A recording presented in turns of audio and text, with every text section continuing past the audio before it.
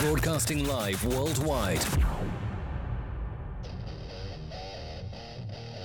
Ladies and gentlemen, from the studios in the wrestling capital of the South, it's another terrific episode of The Binge Buster Show. Please welcome your host, Tony Binge.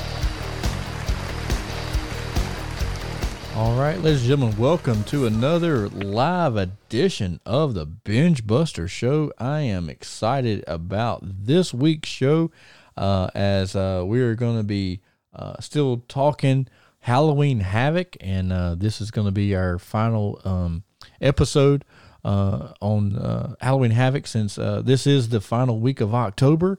It's going to be a great and exciting show, and right now, before any further ado, I want to bring on my co-host. I'm talking about my former and still tag team partner, Jeff Patton. Jeff, what is going on, my friend? Happy Halloween, everyone, and happy Halloween, Tony. Happy Halloween to you too, Jeff. I know it's your favorite holiday because we always talk about this. You know, I growing up as a kid, I never ever seen any of the Halloween movies until I met you. And one day you called me up. It's like, hey man, I'm gonna do this little party and have and we're gonna watch all the Halloweens. You remember that? yeah, man. Yep. That was like probably I'm gonna say like 94, I think, when we did that.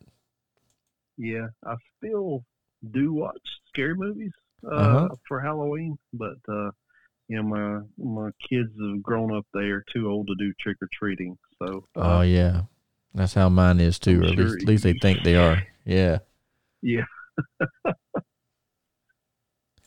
But yeah, it's I'm excited about Halloween, even though Halloween's a lot different this year than years past, as you know, because of the coronavirus and our good old governor of North Carolina.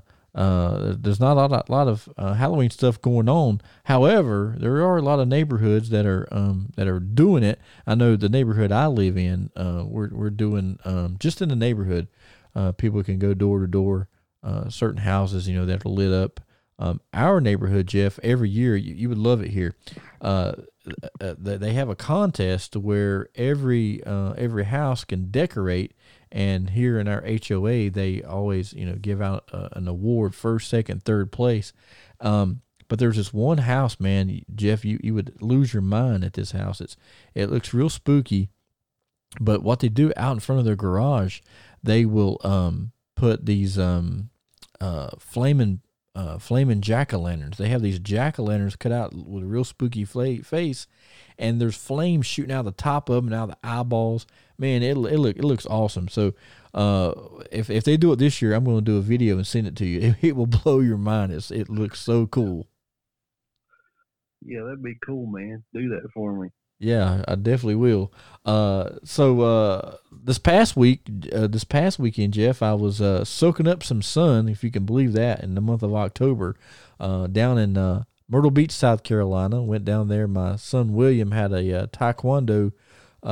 He's in a club called the Black Belt Club, and so every year in October we go down to Myrtle Beach, and they get to train on the beach and build sandcastles, and it's just a fun weekend. And then once they get done training, all the kids get to run and jump in the ocean in their uniforms. So the kids always look forward to that, and I do too. I'm sure you saw my live video of William jumping in the water, but man, as serious as I used to take wrestling, well, still do, but took my wrestling. My son's the same thing with his taekwondo. That's awesome, man. Enjoy those moments because they grow up so fast, man. Yeah, they definitely do. And then another big announcement. November 1st, Terrific Tony goes back into the ring, Jeff. NAWA is doing a television taping in their studio this Sunday, November the 1st. Are you going to be coming, Jeff? Unfortunately, I have to work. Oh, that's too bad. It's gonna be a good time. I'm excited, man. I've been sitting home for like 9 months and not seen any of the boys, so I'm excited to get back out there, and I got a new pair of boots, so I can't wait to try them things out. When you think about me while I'm slaving at work. Man, I will. I'll be saying, man, I wish my tag team partner was here to help me out, help me win this match. For sure. Well, fans, we're going to take a quick break, and when we come back, Jeff and I are going to be talking Halloween Havoc 94, coming up right after this.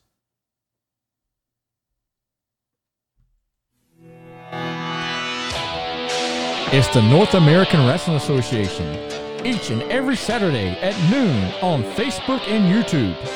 Each week, tune in and see the biggest stars from the NAWA, including Drew Hood, Luke Christian, Adam James, James Brody, Jet Jaggers, Ted and AWOL, King Craig Classic, the Golden Gladiators, Dangerous Donnie, High Performance, Strokin' Tim, Hunter, and many more. That's every Saturday at noon. A new episode airs on YouTube. It's the NAWA, the Major League of Independent Professional Wrestling. Check them out each week on YouTube. It's the NAWA Professional Wrestling.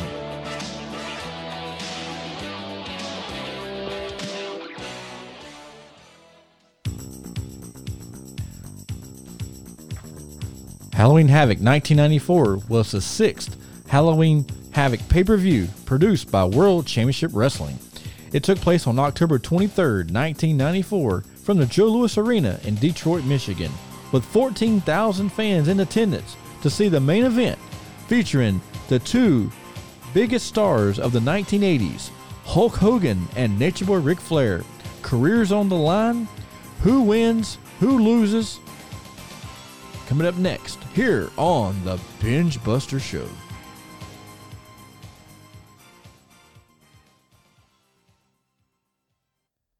All right, fans, welcome back to the Binge Buster Show. As we are going to be talking Halloween Havoc 94. Jeff, like I said, this pay-per-view took place back in 1994, October 23rd. I think that during this time, you and I were just becoming great friends, and learning.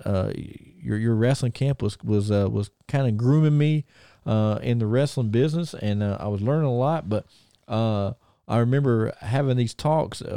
We all were shocked to see Hogan come to WCW, much less come in his first match in, beat Ric Flair for the title, and now here we are, Halloween Havoc 94. Main event, steel cage, Mr. T as the special referee, Hulk Hogan versus Ric Flair. But there was a ton of other matches before we get to that one. Opening match, Booker T with Stevie Ray taking on Brian Armstrong in a singles match. And I think this match was actually a dark match. What are your thoughts on that one, Jeff?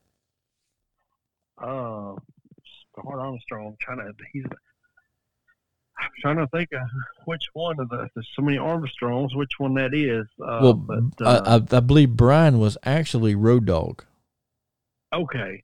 All right. So this was Brian Armstrong, correct? Yes. Is that who you said was? Okay. Uh-huh. Okay. Well, him and Booker T, I'm pretty sure that was pretty decent. And wasn't it supposed to be a tag match, but was it Brad Armstrong wasn't able to make it? I believe so, yeah. Correct? Okay. Yeah, don't know what happened with Brad on that one, but that would have been a pretty cool little tag team match.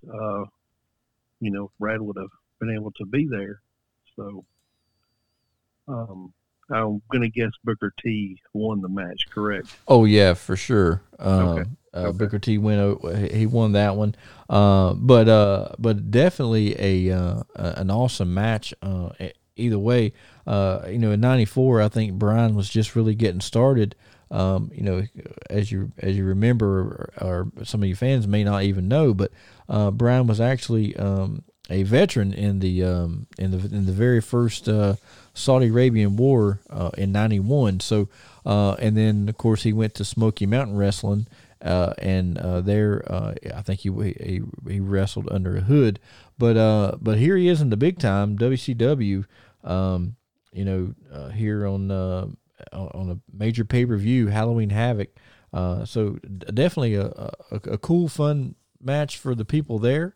Then we go to the opening match for the actual pay-per-view, as for the WCW World Television Championship. The champion is Johnny B. Bad taking on the Honky Tonk Man. This was a shocker. At this time, I was starting to notice, hey, a lot of WWF guys are coming to WCW, some of the major ones, because here we got the Honky Tonk Man, who I think to this day is still the longest reigning Intercontinental Champion. Am I right on that, Jeff? I'm pretty sure you are. And to me, that didn't Eric Bischoff, wasn't he the booker at the time? Yes, he sure was.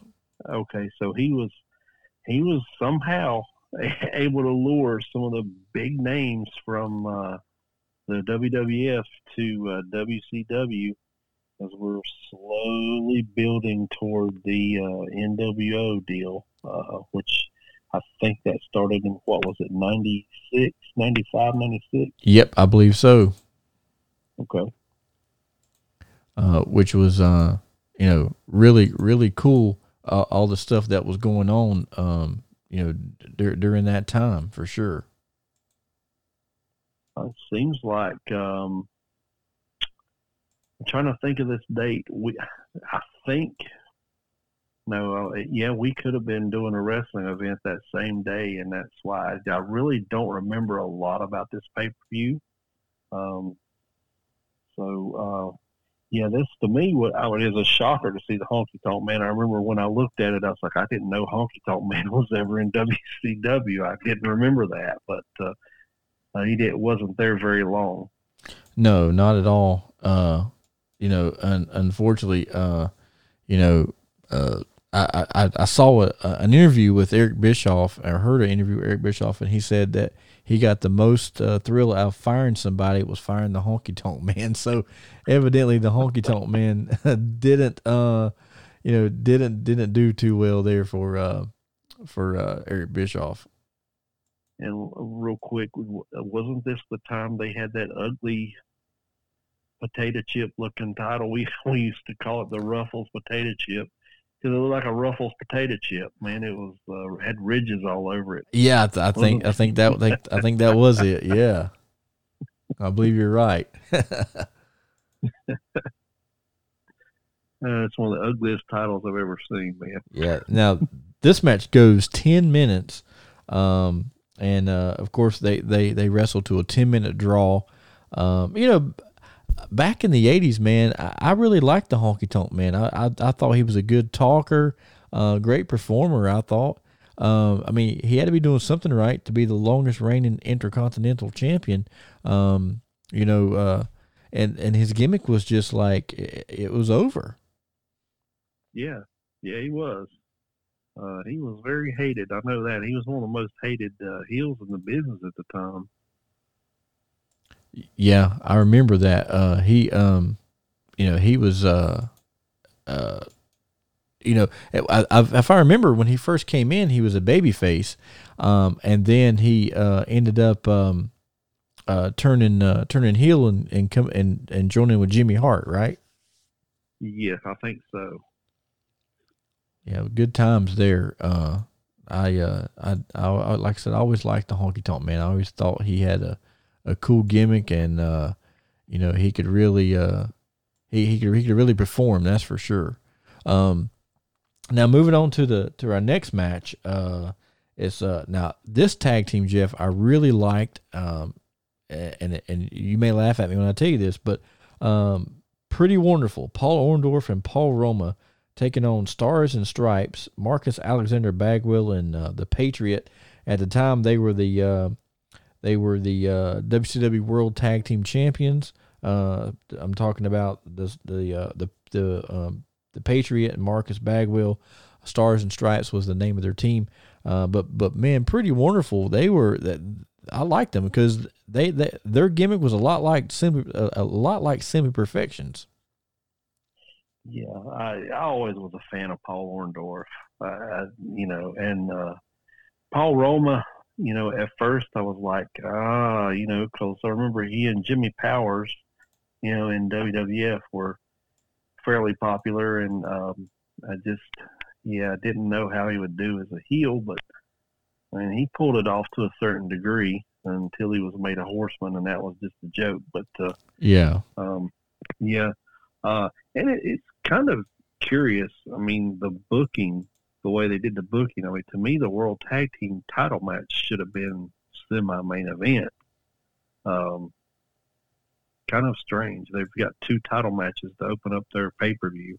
Yeah, for sure. But I think that they were trying to keep the crowd going. And I remember, going back and watching this match, the team of Pretty Wonderful, man, they had some heat.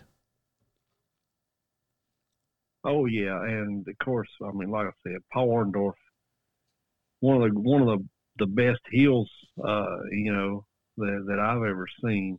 He just had the arrogance. Remember when he used to come out with the mirror? Oh yeah, Did they not come out with mirrors or something? Paul Orndorff did later on, around 95. As a matter of fact, Jeff, I believe you and I went to this show. It was a Nitro there in Charlotte, and that was the one where I thought Paul Orndorff cut one of the best promos that I mean, he cut a lot of great ones, but this one was by far my favorite one. It was the one where Brian Pillman was a new member of the Four Horsemen, and he came out there and he was shooting his mouth off. He was cutting promos on everybody. And then at the time, like you said, Paul Orndorff was carrying a mirror around, but Paul Orndorff had lost his self-confidence. So at the time, he had got hooked up with Gary Spivey of the Psychic Friends Network, and Gary Spivey kind of helped give Paul Orndorff his confidence back. Remember that?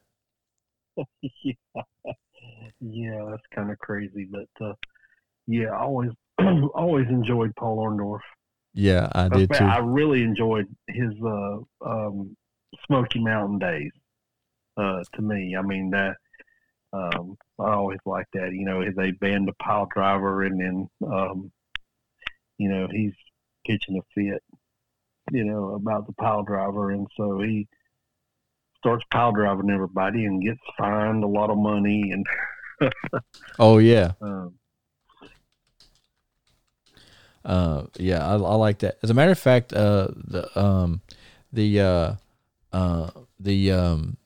one of the guys that was one of your referees was actually a referee for Smoky Mountain, and actually he didn't ref for you, he wrestled for you, but he was a referee for Smoky Mountain. I'm talking about Daryl Morris.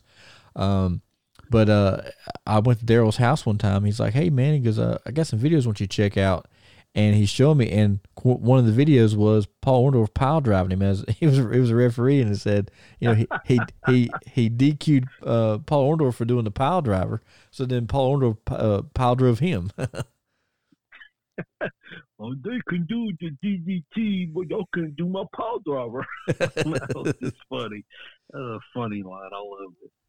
One of the great Paul Orndorff lines was kind of what I was talking about earlier, in that when Brian Pillman was out there cutting promos on him, he says, I mean, look at this guy that just wrestled, Paul Orndorff, who used to be Horseman material, but now he's not Horseman material. Now he's a member of the Psychic Friends Network. It said he's spilling his guts to Gary Spivey and Dionne Warwick for $4.99 a minute. And then here comes Paul Orndorff out from the curtain. He had one of his boots already unlaced, so that made the promo seem so real. And of course, they played it up that Paul Orndorff was good friends with Ric Flair and Arn Anderson, and so he comes out there. Paul Orndorff does, and he says, Brian, he says, Pillman, let me tell you something right now. He said, you're right. I could have been a horseman. He said, but the reason I'm not a horseman is because of what you do. And then of course Brian Pillman says, well, he goes, you could have been a horseman back whenever you was a man's man. And he's looking at Arn like laughing, and Arn's trying to cooler heads prevail, trying to keep Brian Pillman to calm down.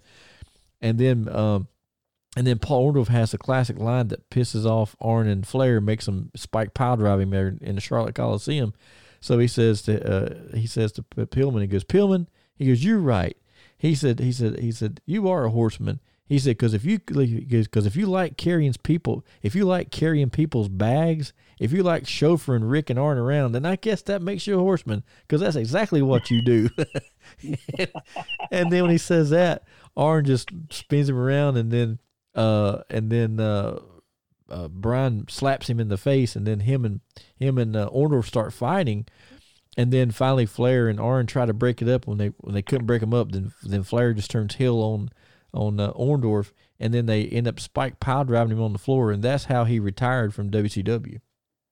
Oh wow! But I'm like you. I was always a Paul Orndorff fan. I mean, he had some great interviews, and I remember I have a DVD somewhere here at the house. It's like the best of Hulk Hogan, and it's showing how the leading up to WrestleMania, and it shows how Mr. Wonderful Paul Orndorff was like in one match he was wrestling Magnificent Morocco, and of course at this point Paul Orndorff's a babyface, and Mr. Fuji was the manager for the other guy, right? So in true Paul Orndorff fashion, he sits there and he takes his fingers and he puts them in his eyes and makes his eyes squinty like Mr. Fuji. And he looks at Mr. Fuji and starts giving him like the bow sign, like Asians do, and then gives him the finger. Like, good grief! If he did that on TV now, man, you'd be banned. You'd have every racist group in the world coming after you. Yeah, exactly. Yeah. But definitely I'm like you. I loved Paul Orndorff. He was great. Now moving on to the next match, maybe not so great. Dave Sullivan taking on Kevin Sullivan. This match goes 5 minutes 17 seconds and it ends in a count out. What are your memories of the feud between Dave Sullivan and Kevin Sullivan? Dave was just a jobber. Yeah. I mean, that's all he ever was. And Kevin, I mean, I just never was a big Kevin Sullivan fan. I just, never was. Yeah. Wasn't Dave Sullivan originally called the Equalizer or something like that? I think so, something like that. Yeah, but, and I know he had a lot of different gimmicks there in WCW. But I think the funniest gimmick he had was when he came out dressed like Hulk Hogan and was a Hulk Hogan mark. Yeah. That was the best one. Yeah, I remember that one too. That one had me laughing. He looked like Hulk Hogan. Mm-hmm. He did. It was so funny.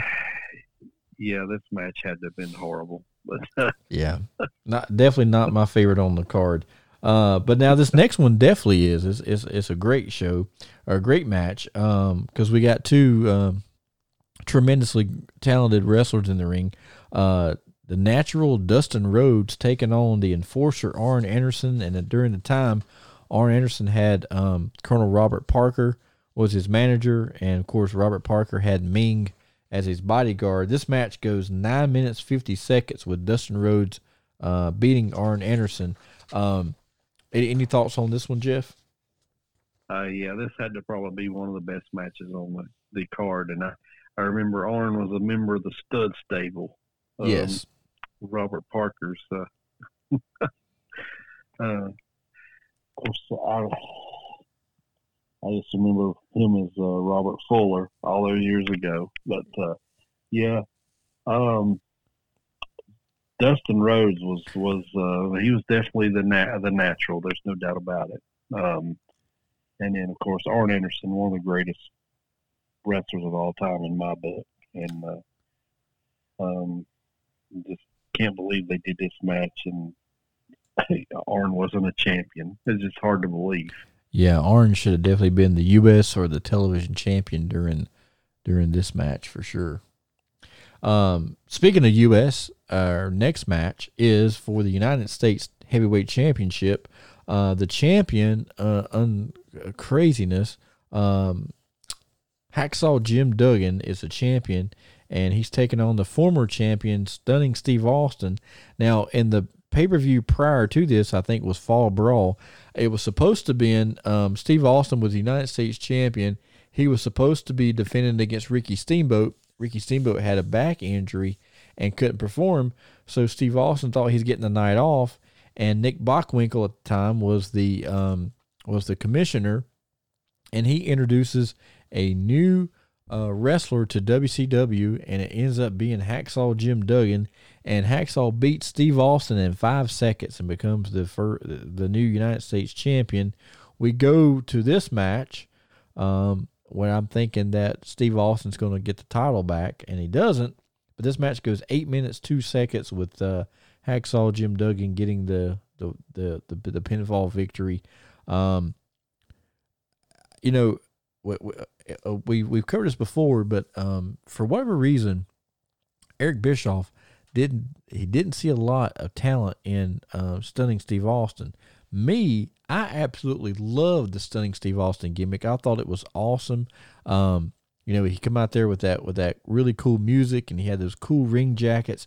But the best thing of he kind of had the Jimmy Valiant approach, because like he would come out wearing tights or his trunks, and they would have some kind of funny saying on the back. Like, I remember when he was feuding with Ricky Steamboat, he had Dragon Slayer across the back. I thought that was so cool.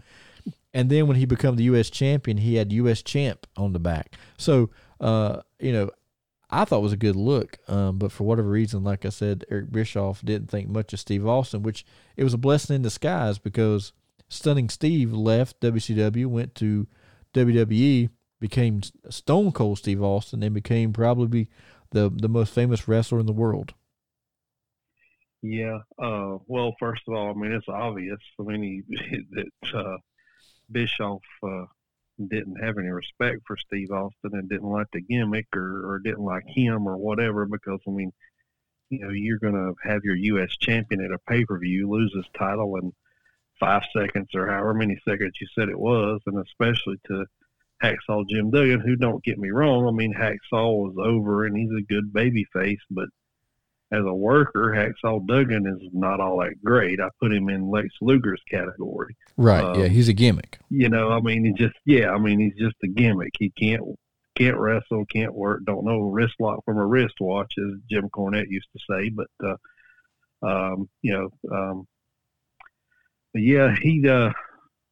I love Stunning Steve Austin. When he first came in and defeated Beautiful Bobby for the World Television title, I mean, I thought right then and there, it's like, man, this guy could wrestle. And those of you who, saw, Stone Cold Steve Austin in WWE, WWF, whatever, go look at some of his matches when he was in WCW. I mean, to me, the guy could freaking wrestle his butt off, and just went to the WWF and become a huge star. Where some guys become huge stars and don't really have to do a lot of wrestling. You know what I'm saying? Right. Look at The Rock and Hogan for years, but. Yeah, Hacksaw Duggan is U.S. champion. That's hard to believe. Yeah, for sure. I mean, I couldn't believe it when he won the title. It was definitely a shock to me. But man, talk about somebody over the Hollywood Blondes, man. That was a team that really should have got a bigger push than what they got.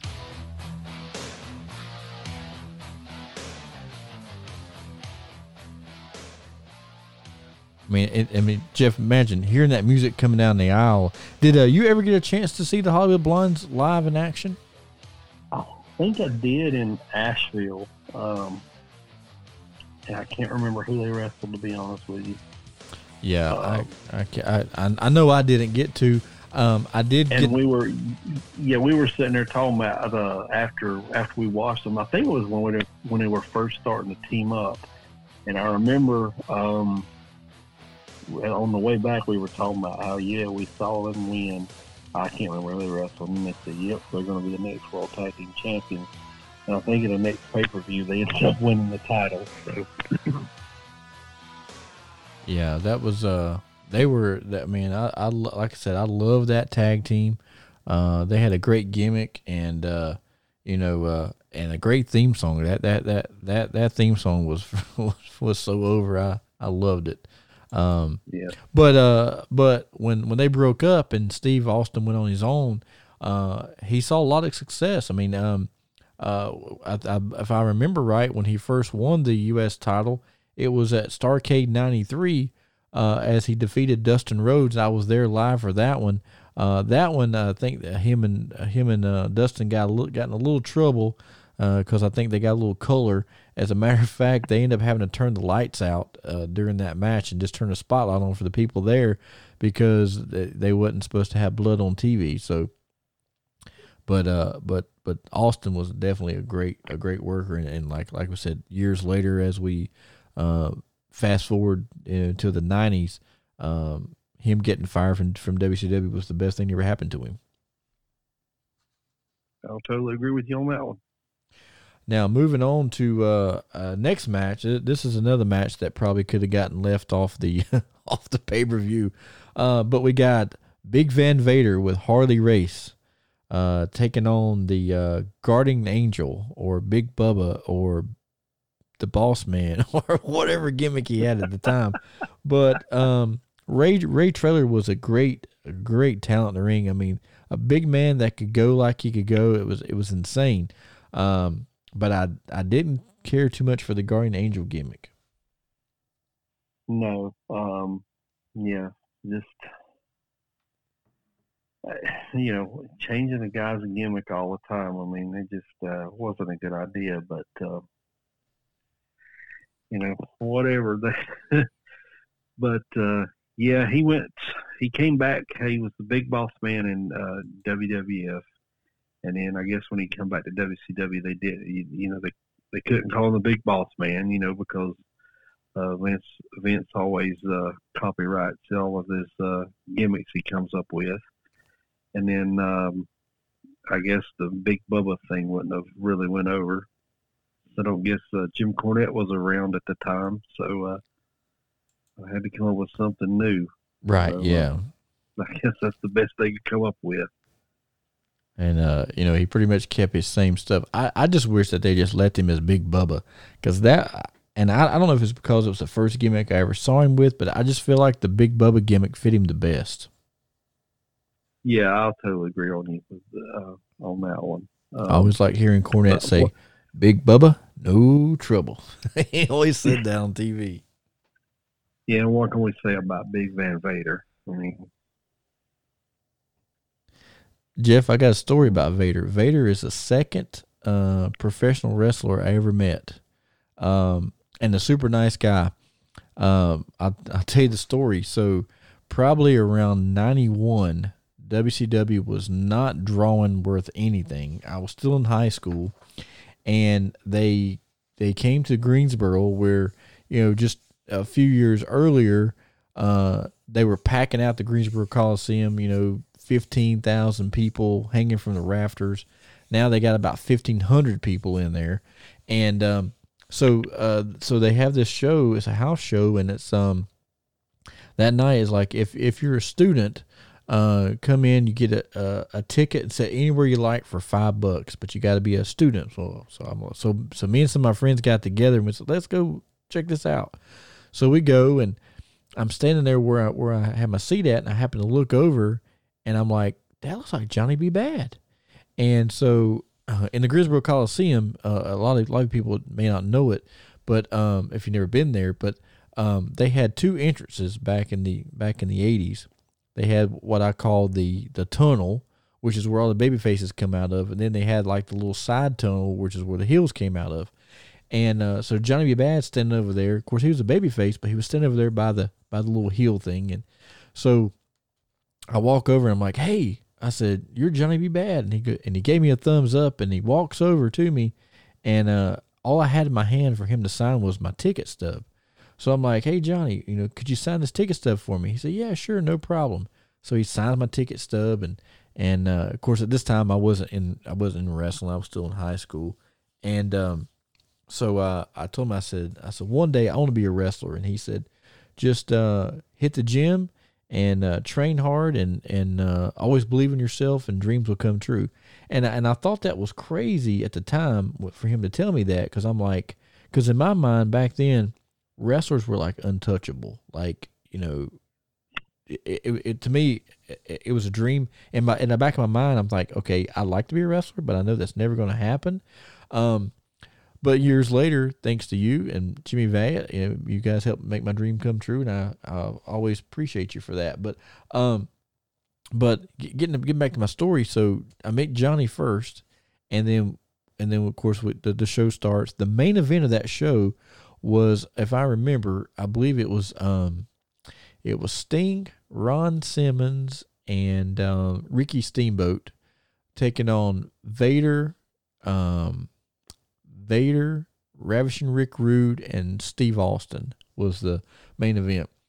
And so anyway, the show's over. We leave and we go to this gas station, which is like maybe a quarter mile from the Coliseum.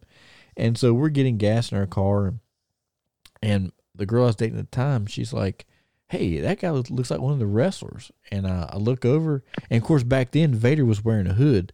And so, but he pulls up, and I'm like, that's Harley Race. I said, that must be Vader without his mask.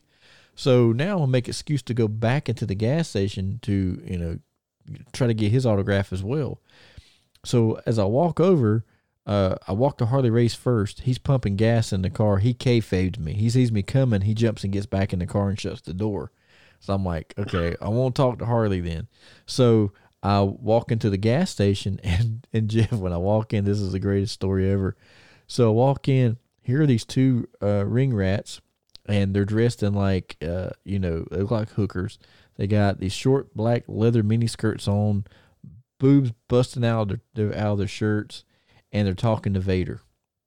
And Vader's like, he has in his hand, I'm not joking about this. You know what the suitcases of beer is, right? The natural light beer, right? It comes in the suitcase, I guess it's 24 to a case. Vader had 4 of them. He had 2 under his arm and then 2 in his hands, right? And I walk up and I get behind him, and him and the girls are talking, and the girls are like, so you and Harley are staying at the Holiday Inn. He goes, yeah, we're at the Holiday Inn. We're in room number 3. And he looks over and sees me, and he stops. And he looks at me and goes, kid, don't ever drink. It's bad for you. And I was like, yes, sir. No worries. He said, and stay away from these women like this. They're bad for you too. And I said, well, okay. And I said, well, can I have your autograph, sir? He goes, I tell you what, young man. He goes, if you go out there and stand by my car, now don't piss off Harley, but go out there and stand by my car, and I'll come out and give you an autograph in a minute. And I was like, okay. And at that time, I realized that heels were not bad people, because he was a heel that night, and he was super nice to me. So that night, I got 2 different I got 2 different types of advice, from Johnny B. Bad. He's telling me, make your dreams come true, and then Vader is telling me to stay away from ring rats and beer. So, and unfortunately, I didn't do either one. But well, actually, I did. I took Johnny B. Bad's advice to get into wrestling so I could drink beer and chase ring rats, or have them chase me, whichever the case may be. I think I chased them more than they chased me. But that's another story for another podcast. But it was so cool though, seeing that show and meeting those 2 guys. And decades later, Jeff, a couple of years ago, as a matter of fact, Johnny B. Bad he came to the school where I work, and of course he goes around to all the schools and talks to the kids about bullying and suicide and things like that. And so I walk up to him, and I'm like, introduce myself to him, and I told him, I said, 20 years ago or 30 years ago, whatever it was, I said, you was in Greensboro and you told me blah, blah, blah. I said, just so you know, I said, I followed my dreams. I said, I went to a wrestling camp. I said, and I got trained under Jimmy Valiant. And he said, and his words were, "Well, if you got trained under Boogie, you must be doing all right." And I thought that was kind of cool. But like life is so crazy, man. You never know who you're going to run into, and what kind of advice you're going to get from wrestlers or famous people or anybody in general. So I thought that was cool. But I know that took us completely off our podcast, but I just thought that was a couple funny stories I wanted to share. Getting back to our pay-per-view here, the next match, Jeff, was absolutely amazing. If you got to go back and watch this one, the Nasty Boys, Knobs and Sags, taking on some more members of the Stud Stable, Terry Funk and Bunkhouse Buck. This match goes 7 minutes 56 seconds. It's called a bunkhouse match, and the finish, if you went back and watched it, the match as they're coming to the ring, Knobs is carrying, Sags is carrying a jack-o'-lantern, and the finish, he pile drives Terry Funk into the pumpkin. Did you see this? No. Oh, it was the funniest thing ever. And as he does it, Bobby Heenan is commentating, and he says, "You only see this in WCW." I thought it was so funny. It's like you could tell Bobby Heenan was like, "What in the world?" It kind of reminds me of the story Jim Cornette told of one years ago when Jim Herd was running it, and he wanted them to put a pumpkin when he was feuding with the Southern Boys and the Midnight Express were feuding. He wanted them to put the pumpkin on Jim Cornette's head. Oh, and Jim Cornette said, "No, that's the stupidest thing I've ever heard." And so, yeah, that's kind of funny. Well, that is coming from Jim Herd. I mean, this is a guy that wanted to make a tag team called the Hunchbacks, and they can never get pinned. Did you hear that? Have you heard that before?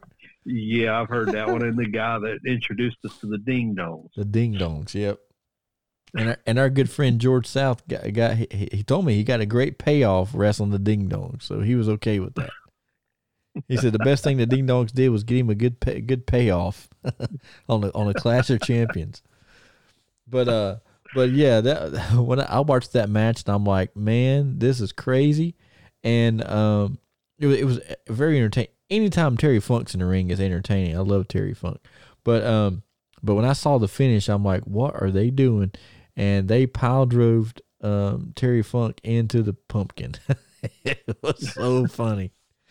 Oh my gosh. And Bunkhouse Buck is a really cool guy. Oh yeah. We worked with him before. He's just a really cool guy. Yeah, I remember working a show with him the first time, and I ref this show, and I was in there, and he looked at me and he said, "Kid, unloosen your belt, because I'm gonna rip it off and beat this boy's brains out with it." And I was like, "What?" And then he did that. He ended up he took my belt off and started beating Donnie with my belt, which was kind of cool. And then a few months later, I was promoting shows, and I brought Buck back, and Buck and I teamed up together, and we worked against Donnie and my cousin Mark, and I remember talking to Buck, and every time I see Buck, I always remind him of this, and he laughs about it. But if you go back and watch one of the, I think it's one of the Slamborees, but Buck is working against Dustin Rhodes, and they're doing a bunkhouse match, and Dustin brings a little 1x2 to the ring. Well, Buck ends up taking it from him and hitting him over the back with it, and it breaks and shoots off into the crowd, and the camera's right there, catching all the action. And Bunkhouse Buck, he's got that country accent like me. So he says, the camera's right in his face. He hits Dustin in the back. The piece of that wood flies into the crowd. And all you hear is Buck go, "Sit down, geek. Sit down, you stupid bastard." And the way he said it was so funny. And then he went right back to wrestling. So when I met him, I was like, "Buck, I need to ask you a question." I said, "I got to tell you this." I said, "Man, the funniest thing I've ever heard in my entire life." And I told him, and he said, "Yeah." He said, "I was sitting there." He said, Dustin told me he was going to bring that stick, and he wanted me to hit him with it. And I said, Dustin, that thing is so small, it's going to break, it's going to hit somebody. And Dustin said, nah, it won't break, I promise. He said, man, I hit Dustin on the back, and that thing shard off and shot into the crowd and hit this little four-eyed kid. And the kid, only thing he said was, I'm going to sue you. I'm going to sue you. He said, so I tried to shut him up. So I just told him, sit down, geek. Sit down, you stupid bastard. And so later on, years later, every time I see Buck, I walk up to him, and like he knows me, you know. We might go years and not see each other, but as soon as I walk up, he'll say, "What's up, geek?" He always says that to me because he remembers me laughing about the story. And I tell him, I said, "Buck, you got to say that tonight to somebody." And so the last time he worked for Jason, I was there and I told him, I said, "Buck, you got to say, sit down, geek, sit down, you stupid bastard." And he says, "All right, kid, I'll say that for you." And he did. He come to the ring. And he said, "Sit down, you bunch of geeks, you bunch of stupid bastards." It was so funny. He looks at me and starts cracking up. And like everybody's looking at Buck like, what's he talking about? It was only he and I knew. I thought that was so funny. Oh, Buck is a trip though. And but super nice guy. And like you say, Buck works snug with who like if he's working with somebody and they're not getting the spot right, Buck he'll snug up on you. But with me, I remember that tag match where he and I were working against Donnie and Mark, and of course Donnie likes it snug, so him and Donnie are beating the crap out of each other, and I knew the finish was going to be me getting hit in the head with Buck's brass knuckles. So I'm like, he's gonna break my nose. I just know it, you know. And man, he come up and he hit me, and it was so light, and I didn't even feel it, and I was like, man. And so I told him at the end of the night, I said, Buck, man, I just knew he was going to kill me with his knucks. He said, brother, I saw it. He goes, I see how you work. He said, I wish instead of you teaming with me, I was working against you. He goes, I probably wouldn't have so many bruises on my head because he knew him and Donnie beating the crap out of each other. But I like Jimmy Golden. He's a nice guy. Yeah. Now, before we go any further on our podcast, Jeff, I want to mention today is Wednesday, as we're recording this podcast, and we are live for some of you that have tuned into the live show. But it's Wednesday, October 28th, and Jeff, I'm sure you heard the sad news today of the passing of the wild-eyed Southern boy, Tracy Smothers. Yeah, sure have heard about that. Man, what a tremendous tag team he was with Scott Armstrong. They had a great feud. One of my favorite matches, man, with him was at a Great American Bash where him and Steve or Scott Armstrong was working against the Midnight Express, and they done this spot to where they kept hitting Bobby Eaton with the karate moves. And then, so finally, Bobby tags in Stan. Stan comes in. He thinks he's going to get over, and Tracy Smothers he knocks the crap out of him, kicks Stan too. It was just a funny spot, man. It was over like crazy. But definitely the wrestling community is definitely going to miss Tracy Smothers. I don't think I've ever heard anybody say anything bad about Tracy Smothers, and he was definitely a staple in Southern wrestling. Yeah, definitely was. The tenure in Smoky Mountain Wrestling as well. I remember those days, but he tagged it was Steve Armstrong, I believe. They were the Southern boys, and then of course, that Southern name was racist, so they had to change them to the Young Pistols. Oh yeah, I forgot about Pistols that for a while. Remember those? Yeah. So.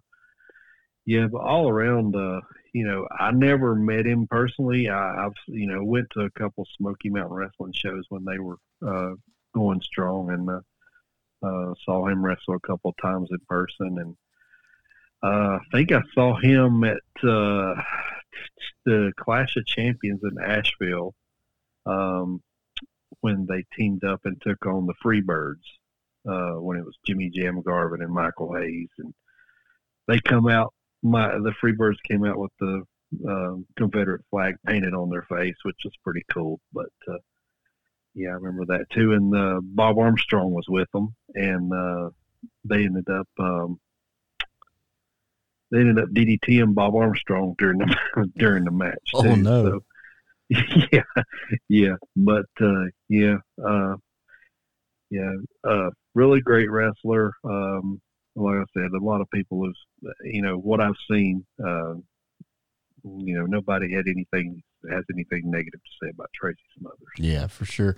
I actually got to work on a few shows with him, and super nice guy. I mean, like I said, I never saw anybody say anything bad about him. But now, a heat magnet. Let me tell you something. That guy will come out there carrying that Confederate flag even to this day, and he's out there and he's cussing. And he's and he's on the mic too, and he's telling the fans exactly what he feels about him.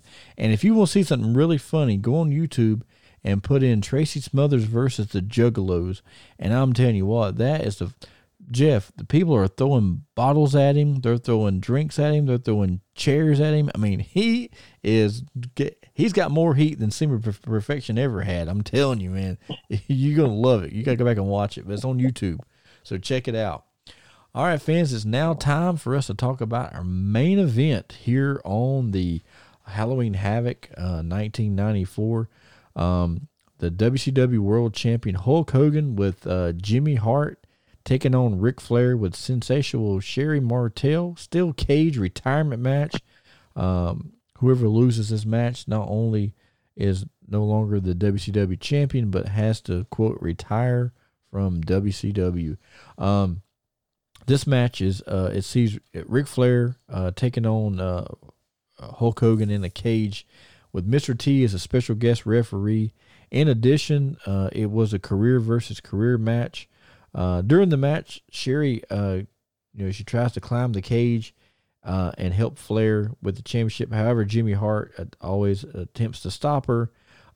He pulls off her skirt, and as Sting attempted to come and stop Sherry, he's attacked by a masked man. This enables Sherry to climb the cage and help Flair handcuff Mr. T. There's a lot going on in this match. However, Hogan is still able to pick up the victory because of his clause in his contract, and win. And then he unmasked the guy to find out that it's Brutus Beefcake.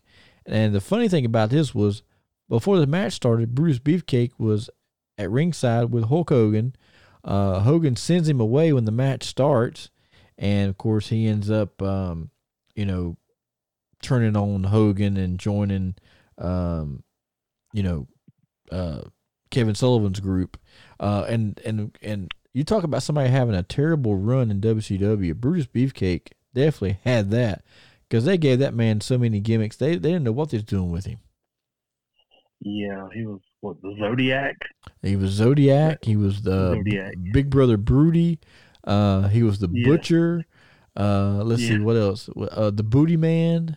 I mean, he had a ton of gimmicks there, and none of them worked. Well, he couldn't use the Brutus Beefcake the Barber. I'm sure he couldn't use that one. No, that was trademarked by he couldn't use that name. Yeah. Yeah, so that put a damper on that. They had to come up with something different for him, but and he just never did get pushed in WCW like he was in WWF.